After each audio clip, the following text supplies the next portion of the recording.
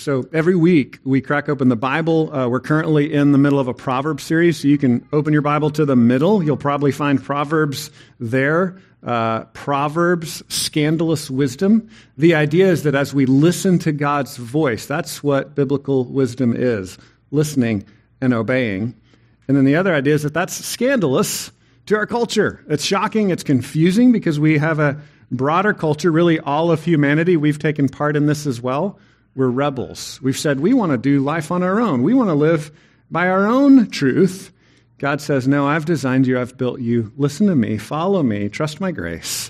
So that's what we've seen week after week in Proverbs. This week, we're calling the sermon Success in Life. Success in Life. We'll be looking primarily at Proverbs chapter 3, which I think is around page 540 in the black Bibles. It should be pretty close there if you're grabbing one of those black Bibles from under the chairs. But it's Proverbs chapter 3. We'll also make some reference to Genesis chapter 1 as well when we think about how God defines success in life. And before we look at the text, I just want you to think about the different definitions that you've been given of success in life over the years. We all have different competing visions, different images of what success is. For you, it may be money.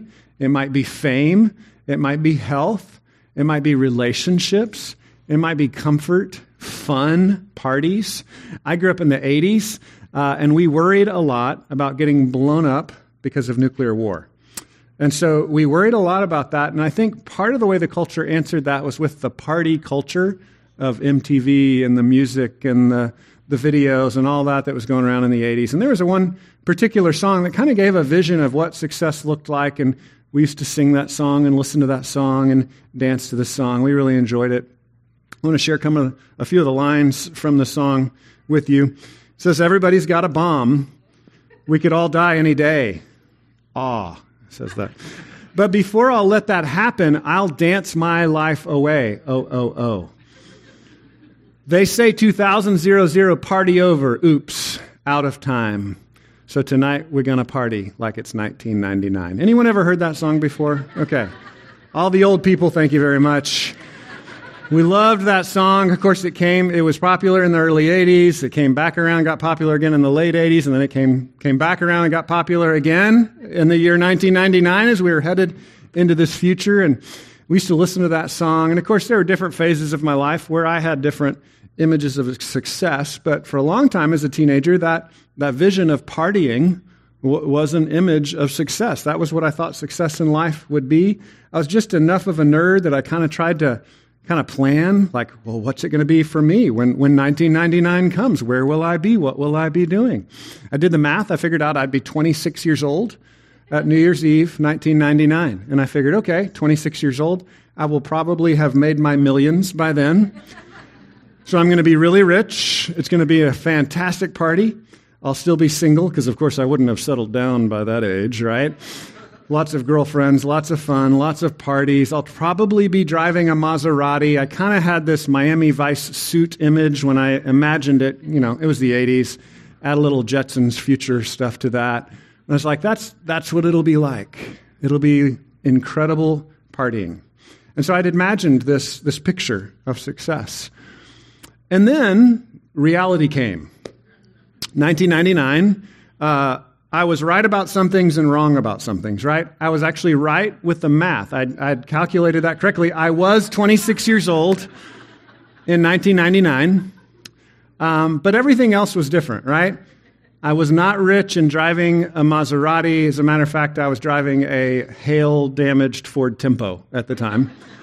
And I was not rich because I was actually living in St. Louis, Missouri, studying to get a graduate degree in Bible and theology and biblical languages so I could preach the Word of God and get better at teaching others the Bible. And as a result of that, I was in a place where I was working 2 jobs, mostly at night, kind of odd hours. I was also living off of other people's charity, living off the support of a church and friends who were just helping me get through school. So very poor. I was actually working that night, New Year's Eve, as a security guard.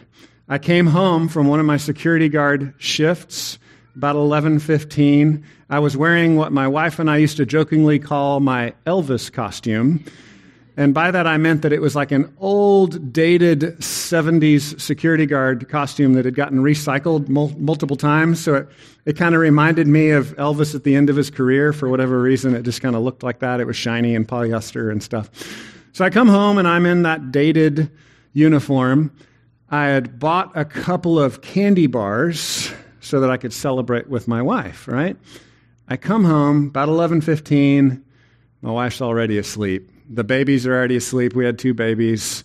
They were already asleep as well. And so I think, okay, well, I'll just sit by myself and watch Dick Clark on the TV as the ball drops and eat my candy bar alone. It wasn't exactly what I had imagined when I thought and sang and danced to the song 1999 for the previous 15 years, right? And yet, at that time, I knew Jesus. I knew Jesus, and so I knew, even though I was laughing inside, I knew that actually, with all the contrasts of what I imagined and what was actually happening, I knew that I actually, at that very young age of 26, was beginning to enjoy real success. I knew Jesus. I had a wife that loved me, and I loved her. And yeah, she wasn't able to stay up till midnight, but she was a good woman, right? I actually went in and just gave thanks to God for these sweaty toddler babies and this wife that had worn herself out reading stories to them. It's like, this is a good life. This is success. I now know what real success is, and my 80s images of success were wrong. But I knew true success because I knew God, and I was enjoying walking with Him in a context of people that I loved and that loved me. I'd come to know real success. My prayer for you is that you would know true success as well. The Bible paints a roadmap for us to know how to achieve success in life.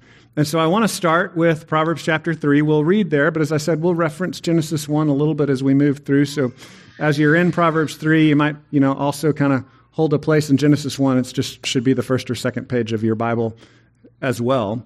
But let's start off by reading Proverbs chapter 3, verses 1 through 5 to lay a foundation for a biblical definition of success in life.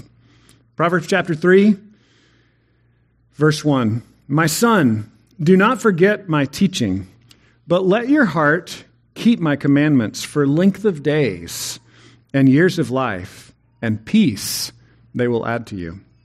Let not steadfast love and faithfulness forsake you, but bind them around your neck. Write them on the tablet of your heart, so you will find favor and good success in the sight of God and man. Good success. Trust in the Lord with all your heart, and do not lean on your own understanding. In all your ways acknowledge Him, and He will make straight your paths. That's a good place to start for definitions of success. We'll try to find some more specifics as we move through these other texts this morning. But I think we need to pray. We're all caught up in this whirlwind of different definitions, right? Like what we grew up with, what our parents told us, what we see in the culture and in media. And the question is, what is true success? And are we willing to listen to God's voice as He teaches us? So I'm going to pray that His Holy Spirit would come and be with us and make us mindful and good listeners of what His Word has to say. So let's pray. God, we ask that You would be with us this morning, that You would help us and all the distractions to focus on Your voice as we hear it in Your Word.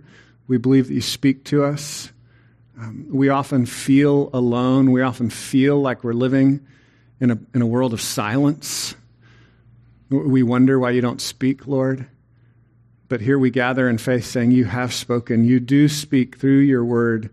Jesus has come for us. He's given us His Word. And so we pray that Your Spirit would open our ears and our minds to receive it, that You would help us to understand who You are and what success is, so that we would receive Your grace and follow You. We pray this in Jesus' name. Amen. Well, as we look at Proverbs 3, and as I said, we'll also reference Genesis chapter 1, we see three helpful things, I think, about success. Number one, success was defined at the very beginning. That's where we will reference Genesis 1. It was defined at the very beginning. So if we're wondering what success is or kind of what the target is, well, God gives it to us right out the gate. Like, what are humans for? Success was defined at the beginning. Number two, success is measurable. This one's difficult because I think as Bible people and as people that love God's Spirit, we're tempted to say it's all spirit, no flesh. It's all heavenly realities, no earthly realities. But the Bible is going to force us to wrestle with that. There are some earthly realities to success, and Proverbs takes us again and again to very pragmatic, tangible, measurable earthly realities. So success is measurable. And then finally, success depends on God. We're familiar with that. We know success depends on God. We've heard that before. We need to trust Him. We need to walk with Him. Success depends on God. So number one, we'll look at the first point. And again, kind of put a hand in Genesis 1 and keep your hand in Proverbs 3 because we'll come back to it. But success was defined at the beginning. At the very beginning, success was defined for us. We've been given a target to shoot for. We've been given a definition of what human success is and what humans are built for. So Genesis chapter 1, we'll read verses 26 through 28. In 26 it says, "Then God said, 'Let us make man in our image, after our likeness. And let them have dominion over the fish of the sea, and over the birds of the heavens, and over the livestock, and over all the earth, and over every creeping thing that creeps on the earth.'" So that's just totality, everything, right? Human beings are made in God's image, in His likeness, to rule over the world. That's what human beings are made for. We get a little bit more specifics in verse 27. "So God created man in His own image. In the image of God He created him. Male and female, He created them." A lot of confusion about that part in our culture today, but we would say, yeah, gender is also a gift from God. It's not the most important thing about us, but it's a fact that we need to listen to God's voice about. So He's created humanity in the image of God. Verse 28 says, "And God blessed them, and God said to them, 'Be fruitful and multiply and fill the earth and subdue it and have dominion.'" And so we've got some basic components here of what success looks like. It looks like fruitfulness. It looks like dominion. It looks like being male and female. It looks like being made in the image of God for the purpose of reflecting the image of God to the world, showing His image. We're built in His likeness, and we're supposed to reveal that likeness to the world as we rule and reign as kings and queens of creation, as we are fruitful and multiply, as we build families, build spiritual followers, build culture, build businesses. I think a helpful storyline concept for seeing where this is going with Genesis 1, 2, and 3 is God puts human beings in paradise and says, "Now go spread more paradise." That's what we're built for. And we have been created in God's image, created to reflect God's image. Why do we not always perfectly reflect God's image? Well, without looking up all the verses, I'll tell you the story. Sin, right? Genesis 1, 2, and 3 plays out the story. So Adam and Eve did this thing that we keep replaying in our lives as well. And what they did was they said, "God, we want your stuff, but we don't want you. We want to take the blessings of creation, but we don't want a relationship with you, God. We don't want to be dependent on you, God. We want to be independent. We want to be our own gods." To put it in modern language, what Adam and Eve did and what we often do is they said, we want to look inside our own fickle hearts and we'll find the blueprints for success there. And God said, that's not going to work. And so instead of spreading paradise, we've spread death and brokenness and selfishness and hell. That's the story of humanity. And yet we have this great potential, still made in the image of God. Genesis 9 clarifies this. The image of God is still in humanity. It's not like it's ripped out completely and it's missing. Francis Schaeffer, one of my favorite Bible teachers and apologists from the 60s, 70s, and 80s, he explained it this way. He said, "We are glorious ruins." We're glorious ruins. Even if you don't trust the Bible, you can agree to this. Human beings are simultaneously glorious and ruined. Human beings are really awesome and really messed up. Like we all know it. It's just true. It's the facts as they present themselves to us. And so Schaeffer said with this concept or illustration of glorious ruins, it's like if you go into a junkyard and you see your favorite model of classic car and it's dinged and rusty and there are missing parts, but can you still see the glory in that model, right? That classic, that beauty. You're like, oh, look at that, right? And there's rust. There's brokenness. In a sense, it's rebelling from its original design. But you can see all the hope, the vision of what it could be. It could be restored, right? It's the same thing with human beings. The image of God is there. It's cracked and broken because of our sin, but it's still there. And God is calling on us to trust in him and his forgiveness, to receive salvation, forgiveness of sin, and then begin to follow him in obedience. And as we do that, as we obey his voice, then the rust starts to get rubbed out. The paint gets reapplied. You might need a little Bondo or something, right? Like you're getting rebuilt and restored. New lights are put in. And we know it's not finished until the resurrection, until we see him face to face. That's the groaning of Romans 8. We still groan. We still long to be complete, to have all of our glory restored so we perfectly reflect the image of God. But still, that's our purpose. That's what we're built for. That's what we're designed for. So success was defined at the beginning. And again, what is the success? Defined at the beginning, it's defined that we would be kings and queens of creation, that we would rule and reign. Some of you have larger kingdoms. Some of you have smaller kingdoms, right? We might have different sized kingdoms, but we're all kings and queens of creation. We are to rule and reign and spread paradise and reflect his image and his likeness to the world. Proverbs 8 reflects this whole creational element. We studied it a few weeks ago. You don't have to turn there, but I'll just read it real quick. 8:22 says, "The Lord possessed me," this is wisdom talking, "the Lord possessed wisdom at the beginning of his work, the first of his acts of old. Ages ago I was set up, the first before the beginning of the earth." And so Proverbs ties in God's original creative design and says that is wisdom, right? And so what we want to do is we want to say, okay, we recognize that it hasn't worked out in any civilization for human beings to build our lives on our own blueprints by looking at our own fickle hearts and desires.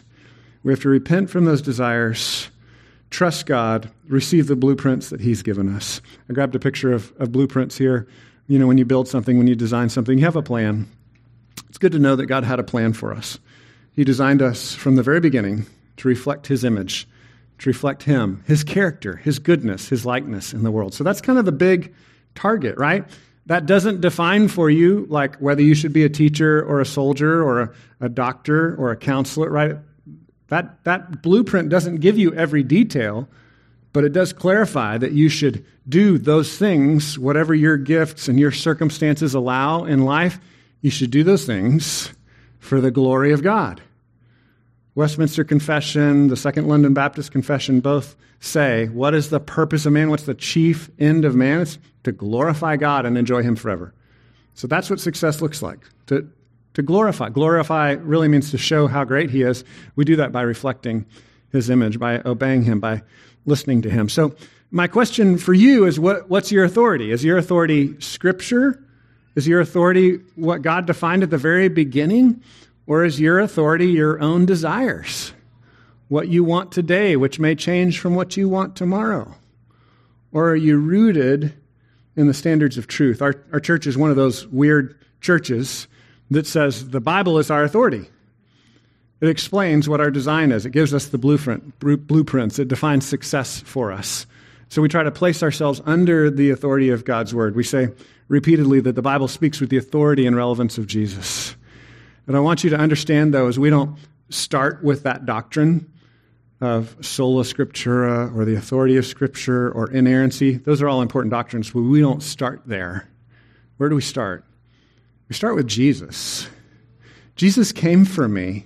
He died for me. He rose from the dead, proving that he is the Lord of heaven and earth. And so because of Jesus, I listen to this Bible that he's authorized. He said repeatedly he trusted the authority of the Old Testament. And then he commissioned apostles to write the New Testament. So because of Jesus, I listen to his voice through this book. I don't start with the doctrine of Scripture and then build my life there. I start with Jesus. And then I listen to Scripture for his voice so that I can obey him and reflect his image in the world. There's a lot of helpful apologetics that can help us make sense of what we have found in here, because I just want to be honest, straight with you. If you've picked up the Bible and just started reading, you're going to find confusing stuff, right? So we want to be transparent about that. Yeah, there's stuff you read in here, you're like, what in the world? Like, it doesn't all make sense out of context. We just open it up. There are helpful answers out there. I'd love to walk with you through that. If you have specific questions about weird things you found in the Bible, we'd love to talk to you about that. But we do believe it's authoritative because of Jesus. And then we go back and we put in the time to go, okay, well, let's make sense of this and that and understand it in its cultural perspective. I would also say that it has a kind of literary and artistic authority as well. It's the one story that makes sense. It's the one story that is like a fairy tale and that it's inspiring, and yet it's a fairy tale that is true. It's the true fairy tale. It's the true children's story. It's this inspiring story of heroism and slaying the dragon and making the world right in all of its brokenness. But it's the one story like that that's actually true. And we get to be caught up in this story of what God is doing to make the world right. So I encourage you to build your life off the blueprint of Scripture. What are some alternative blueprints that we use? Well, as I said, just kind of the desires of our own hearts, our own fickle thoughts. Another blueprint we often go to is the algorithms of the internet, because they're always true, right? You've got robots trying to make money off you, and you go look things up and think, these robots will give me the answers to life. No, they just want your money. They just want to take your soul and your money. They're not going to give you answers. I mean, occasionally we find some random true things through Dr. Google, but don't go there for your blueprints, right? Like, don't go there to figure out life. Another one that I think is a competing blueprint for us is tradition. Now, here's the weird thing for us. As Bible people, we often line up a lot with tradition. But we don't get our answers from tradition. We get our answers from the Bible. And so as long as tradition agrees with the Bible, we're like, yep, we're traditional. When it disagrees with the Bible, nope, we're not traditional, right? And so that can be a little confusing too. Tradition is not the answer. It doesn't mean it's bad, but the Scripture is the answer. How are you building your life in such a way that you're under the authority of Scripture? So that when God gives you gifts, He gives you a job, He gives you an opportunity to use your skills and talents to be a king and queen of creation, do you recognize His definition of success as defined at the beginning? He's given you a gender, He's given you a task, He's given you this big bullseye of glorify me. Now, some of those things work its way out in specifics, right? Different callings, different genders. But we all have this big, giant bullseye. We're all the same with this big forward focus of glorifying God with our gifts, of being fruitful spiritually, physically, spreading culture, spreading paradise for God's glory. That's the definition of success. So that's the big definition. We get it from Scripture. Second point is that success is measurable. I want to make us a little bit squeamish and a little bit uncomfortable here with this point. Success is measurable. We see it back in Proverbs 3, 1 through 4, and in verses 8 through 10. And what I mean by measurable is that we have knowable commandments from God. There is actually a right and wrong that we can know. We live in a culture that doesn't believe that anymore, and I'm a nuanced person. Let's think about the other side of that. I'm that kind of temperament, right? But there is right and wrong, and we have to agree with the moral framework that God has given us. So our culture says, well, you can't believe in moral commands and also not agree with the former laws about shellfish and tattoos or whatever. No, there are differences in the ceremonial laws. Those have changed, and the moral law has always been the same. And that's what the Bible teaches, and that's what we believe. And we would say it's a knowable framework of God's commands that we could live by. We also see in this text that there are countable days and years. It's going to talk about long life and long years. That's part of the measure of success. So there's a physicality to human success. God's made us to live physical lives. And a New Testament vision of this is that ultimately we're headed to bodily resurrection, where we'll see Jesus and all things will be made right and we'll be a new glorified body. So there's a physicality to success. There's a measurableness to success. We see him also in the text talking about refreshed bones, healing in our life, and then also talking about overflowing vats of wine. Okay, that one's a little more controversial. But let me read the text. So chapter 3, verses 1 through 4. My son, don't forget my teaching, but let your heart keep my commandments. They're keepable. You can watch over God's moral commands. For length of days and years of life and peace they will add to you. So he's saying that as we obey God, we're going to live a long life. Do you believe that? There's this whole kind of Christianity that's warped and twisted some of these verses. It's called the prosperity gospel or the health and wealth gospel. And it makes everything of these verses. And so what we want to do is we want to be careful to say as we reject a false teaching that makes everything out of these verses, we don't reject them altogether because the verses are there, right? I've been hearing and reading and just having conversations with people, listening to podcasts, more and more talking about the epidemic of anxiety in our young people today. We live in very anxious times. Any of you ever worry about anything? And you know, if you don't give that worry to God and begin to find helpful, positive ways to diffuse that worry, what will that do to your body? It'll mess up your body.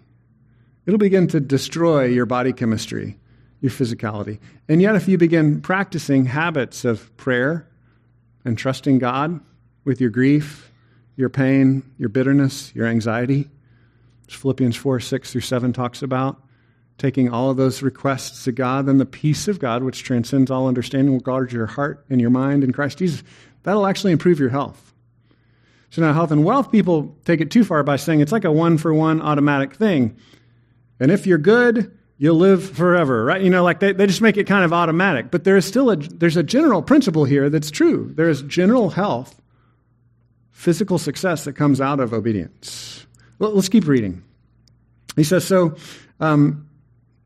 peace they will add to you. Verse 3, let not steadfast love and faithfulness forsake you. Just to be clear, this is poetic language. In the whole sweep of Scripture, we would say God's steadfast love doesn't run away from people. We run away from Him, right? So when it says, don't let His steadfast love, His gracious love, His faithfulness, don't let it forsake you, what it's saying is grab hold of it by faith. Make it the center of your life. Trust in God. Steadfast love can be translated as grace. Faithfulness can be translated as truth. John picks this up in his gospel. Grace and truth, clearly seen in Jesus Christ. Grab hold of the grace and truth of Jesus Christ. Grab hold of the steadfast love and faithfulness of God, His kindness to you. Grab hold of that. Bind it around your neck. Write it on the tablet of your heart. You'll find favor and good success in the sight of God and man. And then I want to skip down to verses 8-10. It will be healing to your flesh and refreshment to your bones. More of this healing language. Honor the Lord with your wealth and with the first fruits of all your produce. Then your barns will be filled with plenty and your vats will be bursting with wine.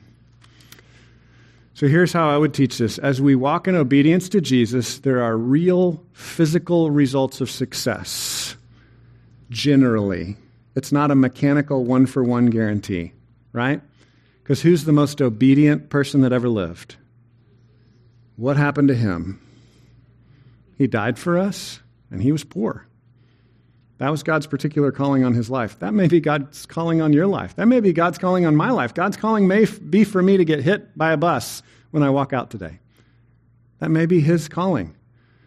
Thankfully, we don't have a lot of buses around here, so I have pretty good chance of surviving that one. But you know what I'm saying, right? Like we don't have this guarantee. Our guarantee is in Jesus. We have full resurrection, right? Our guarantee is stated clearly in Romans 8. We live this life with some groaning, and then one day everything will be made right. Our best life is future, not now. But we just want to be careful and not just ignore everything it says about physical success. Like, yeah, that's a part of it. There's this general principle of obedience to God results in good things, right? Like if you're honest and you work hard, generally life is going to go better for you. And so we can't skip over that, right? That is a part, physical success is a part of success in life. Success is measurable. So we don't want to fall off one end of saying success is all spiritual and there's no physical reality at all. We also don't want to fall off the other end of the health and wealth gospel, the prosperity gospel that kind of makes it everything, right? So here's a couple of the errors of the prosperity gospel to distinguish what they would say and what I'm not saying, right? Here's one of their errors. God must mechanically bless you in equal measure to your faith and your financial giving. Prosperity gospel makes God into a vending machine, and you're putting quarters of faith and obedience and financial giving for your rich pastor into that vending machine, and then he spits out blessings. It's a one-to-one relationship. It's mechanical. So again, the Bible would say, yeah, there's general blessing as you live a good and godly life. But it's not guaranteed, right? Your calling may be to suffer and die like Jesus next week, or it might be in 50 years. Or you might live a relatively pain-free life compared to other people with just great, rich physical blessings. If you do, that is so that you can glorify God and serve others. That's what that life is for. Second error is suffering is not really a part of God's plan for us. And this one's tricky. We have to tease this out, right? Because death and suffering is a result of sin. That's what Genesis teaches. We brought in hell. We've brought in suffering through our disobedience. And yet God is so sovereign and so gracious, he can take that suffering and that death, and he can turn that around for his purposes. So he uses the most evil, horrible, innocent suffering in all of history, that of Jesus Christ, to save the world. And Paul's clear that we can get caught up in that as well, in a good way. That God can use our suffering to help other people. And so we can have a renewed and glorious purpose for our suffering, even though it might have been caused by evil, sinful men. And we're going to have to go through counseling and recover and heal from that. And yet God can use some of those things to help us, to help other people to heal, to pass on the good news of God's grace. So we have to avoid the extremes of the prosperity gospel while also acknowledging success is measurable, right? Like human success is a long life and fruitfulness, money, riches, wealth, physical fitness. That's a part of success, right? It's not the only thing. Scripture's really clear about that. And the Proverbs really nails this pretty nicely with this little proof text here. Verse 28:6, Proverbs 28:6 says, "Better is a poor man who walks in integrity than a rich man that's crooked." Right? It's like if you've got the option and you can hold on to your integrity and love God and be poor or be rich, the Bible is very clear. Yes, spiritual blessings are way more important. We just don't want to throw out the baby with the bathwater. Let me give a little testimony in my own life, because I think sometimes what can happen is your own growing up poor or your own growing up rich can warp your understanding of these things, and you're not really listening to what Scripture says. So in our family, my dad was a doctor. We lived in a fancy doctor neighborhood, and then my dad moved away when I was 5, and we were poor, but we still lived in the nice doctor neighborhood. So the way I coped with that, never having enough money, and all my friends being wealthy, but us always struggling financially and things kind of falling apart all around us. The way I coped with that, not using Scripture or God's grace, I coped with that by saying, I don't care about money. Money's stupid. I don't need that. Money's bad.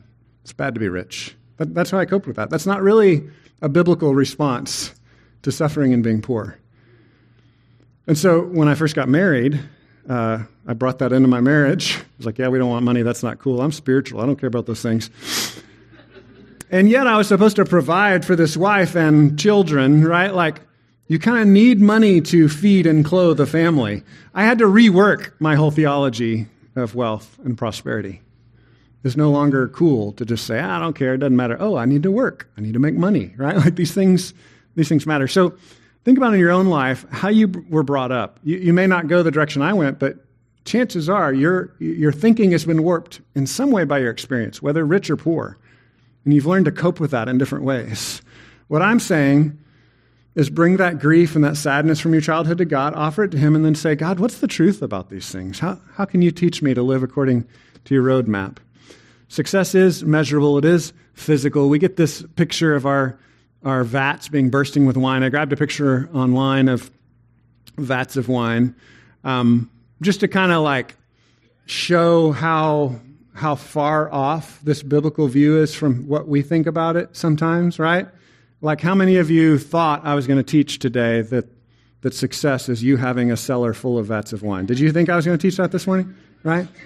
But that's what the Bible teaches. Now, to be clear, I think it's kind of hyperbole. It's exaggeration for effect.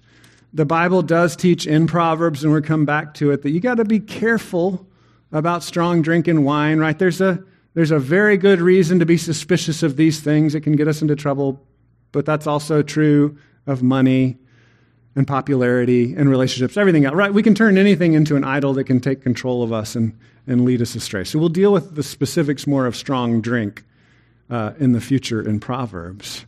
But what I want you to just be thinking about is, what's my image of success and what's God's image of success, right? Am I on the one end, kind of the Gnostic end of success is knowing God, but having absolutely no physical blessings? Is that your view of success? Or are you on the other end, the prosperity gospel of, yeah, success is being rich. I don't really care about God. It's just being rich, right? Like, which side of the horse are you more apt to fall off of? And what does it look like to trust God and obey His word? So here's what I would say we want to do. How do we do measurable physical success? I would say we want to work hard, save money, and be generous to glorify God, to reflect His image in the world. You got that? Work hard, save money, be generous. That's how we should see our physical blessings. John Piper had some interesting stuff that he wrote on this about the prosperity gospel and physical prosperity. He said, there are three different views of physical prosperity, of riches and wealth and work. Number one, steal, because prosperity is everything, so you just got to steal it, right? We know that's wrong. Number two, work hard, because prosperity is everything. That's fallen off the other side. And then thirdly, he says, this is the biblical view.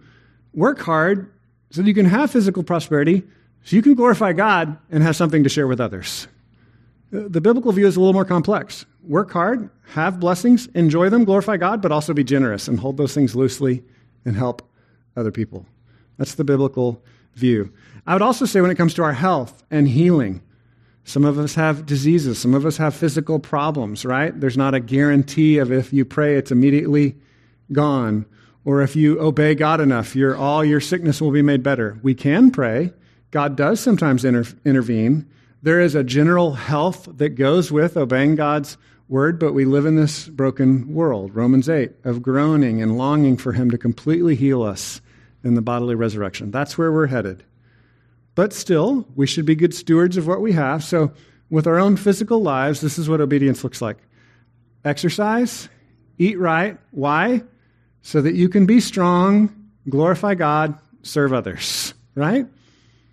So we want to be careful not to fall off into the idolatry of fitness, right? Our world is obsessed with image and body dysmorphia and all that. We don't want to fall off the wagon into that. It's not about this perfect physical image.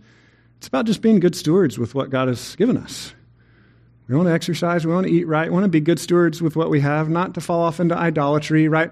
1 Timothy 4:8 says it this way. Bodily training is of some value, but godliness is of greater value for this life and the life to come, right? So again, there's that ordering of, godliness is way more important, but we want to be good stewards. We want to exercise. We want to eat right. We want to have some physical success, right? So for me personally, I want some physical health, not so that I can make an idol out of my body, but so I can granddad better and longer, right? I want to preach more and longer. I want to keep going. I want to serve the world with the gifts that God has given me and the calling that He's given me, so I can glorify Him and serve other people, right? So our physical wealth, our physical fitness, both of those things are stewardships He gives us that are pictures of the future that we're looking forward to. Okay, the last point is the success depends on God. Success depends on God. We hit this all the time. We've heard this before. It's depending on God by faith. It's trusting God by faith. So the first point was we have this kind of general target we're aiming for, right?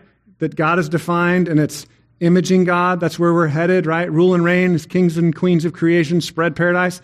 The second point was a lot of that is in our physicality. We want to make money. We want to share that money. We want to glorify God with our bodies, with our economies, with our jobs, right? And now third point, success depends on God. We want to walk by faith with Jesus again. So this is the difference between the idolatry of the prosperity gospel that says, I give so that God will give me more money, right? I pray so that I'll have perfect health and wealth now. No, we want to trust God and say, whatever you give me, God, it's good. So Proverbs 3, 1 through, next point, Proverbs 3, 3 through 4, I think. 3 through 5. All right, don't look at the screen. Proverbs 3 through 5. Let not steadfast love and faithfulness forsake you. Bind them around your neck. Write them on the tablet of your heart. So we already said that's holding on to the steadfast love, the gracious love of God. So you will find favor and good success in the sight of God and man. Now, verse 5, trust in the Lord with all your heart. Don't lean on your own understanding. So it's this desperate trusting in God. And then Proverbs 10:27 says, the fear of the Lord prolongs life, but the years of the wicked will be short. So the fear of the Lord, we've said again and again, is an Old Testament, harsh Old Testament way of saying, trusting God. God's awesome. He's bigger than me. It's not a sort of craven fear of, I'm afraid I'm going to get whacked. It's just like this trembling and awe before God's beauty and holiness. Fear of the Lord prolongs life. Proverbs 14:31, whoever oppresses a poor man insults his maker, but he who is generous to the needy honors him. So again, we have this picture of how are we going to use our wealth, our opportunity. Are we going to try to honor God with these opportunities? Or are we going to try to build up ourselves? It's all about depending on God, honoring God, pointing back to God, trusting in the Lord with all our heart, leaning not on our own understanding. Letting steadfast love and faithfulness be the thing that gives us life. We cling to it. We wrap it around our neck. We hold on to it desperately. God, I need you. We are dependent on God. One of my favorite illustrations of this is the moon. When we were hiking the Grand Canyon, the dark part at the morning and in the evening, there's a full moon. So you could see the trail more clearly. Now, we also had flashlights because you could still fall off a cliff in the Grand Canyon. But like when you're home in Texas and everything's flat, you can see a lot with a full moon, right? There's a lot of light. There's a lot of comfort from a full moon on a dark night.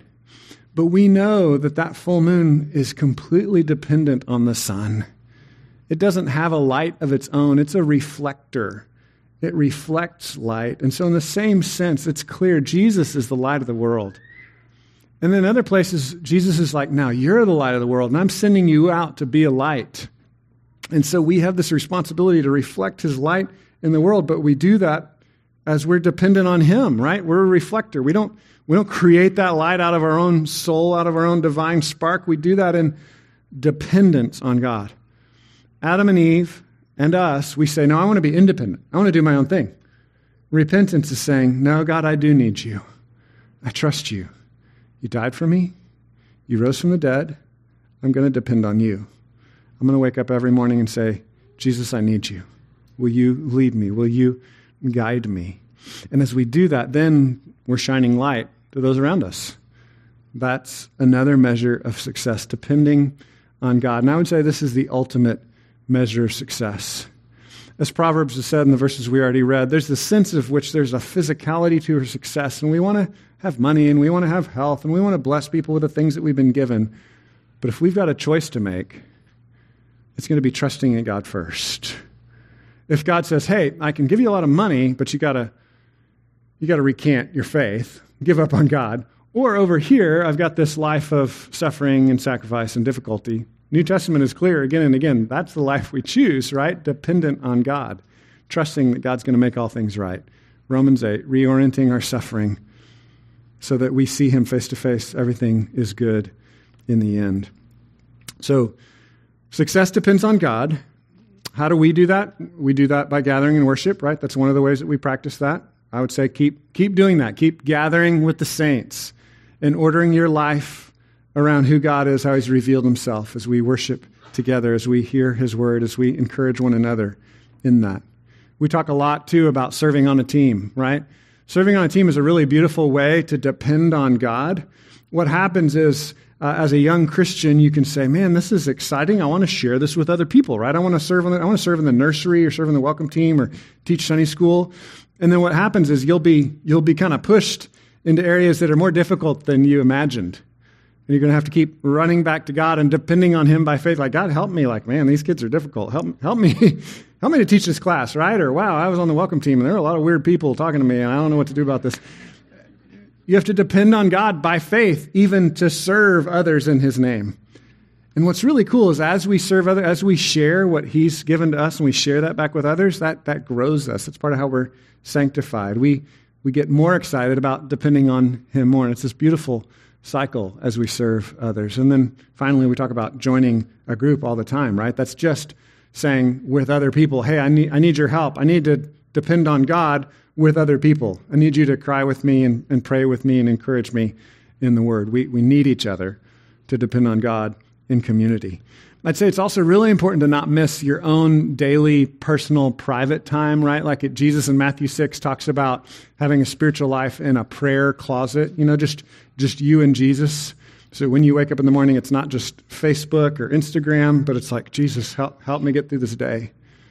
You read Scripture, you memorize Scripture. I like to talk about this a lot to encourage you that it doesn't always look the same, right? You want to be a student of Scripture, but some of you are going to be listeners. Some of you are going to be reciters and memorizers. Some of you are going to be students. You're going to want to go in depth and study big chunks of Scripture. Others of you just need to memorize the same verse over and over again and repeat it to yourself.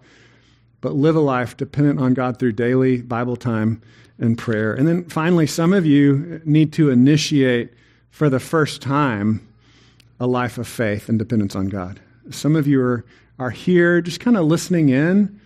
You think we're a little bit crazy for listening to this Bible and following this Jesus. But you may be right at that point where you're like, I'm ready now. I see I am a sinner. I see I am selfish. I need to trust Jesus to forgive me.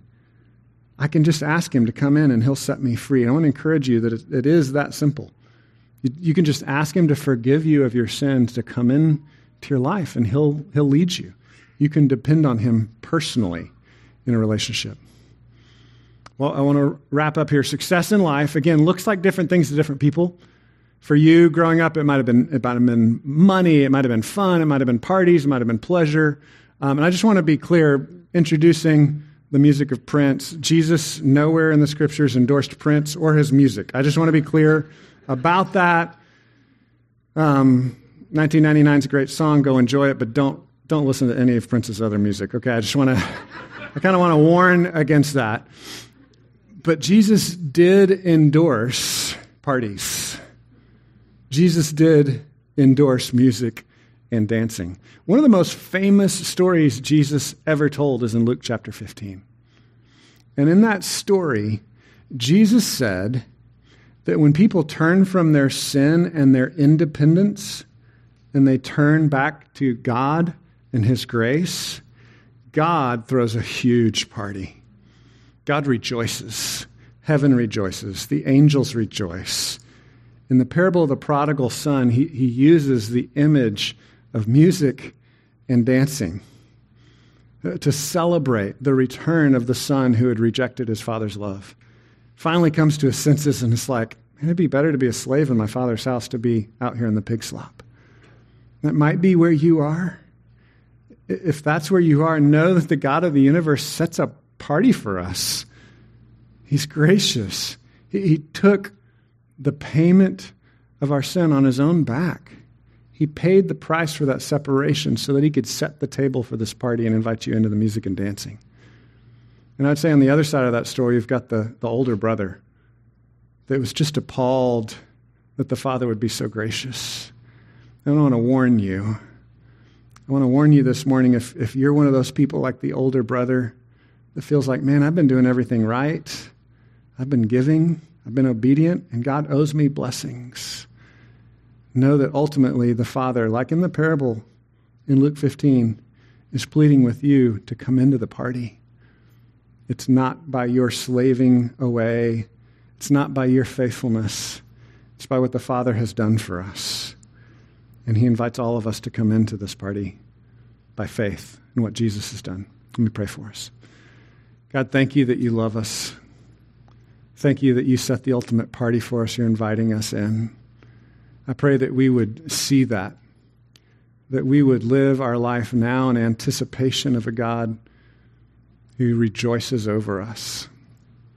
So, Lord, help us to live this life by your definition of success, imaging you, reflecting you as we lead and serve in the different callings you've given us. God, teach us to be faithful stewards of these physical bodies, of our money, of our jobs, of our houses, to use it, again, for your glory, to serve others. And finally, help us to do all this dependent on you because of your grace, trusting in your goodness. We thank you in Jesus' name. Amen.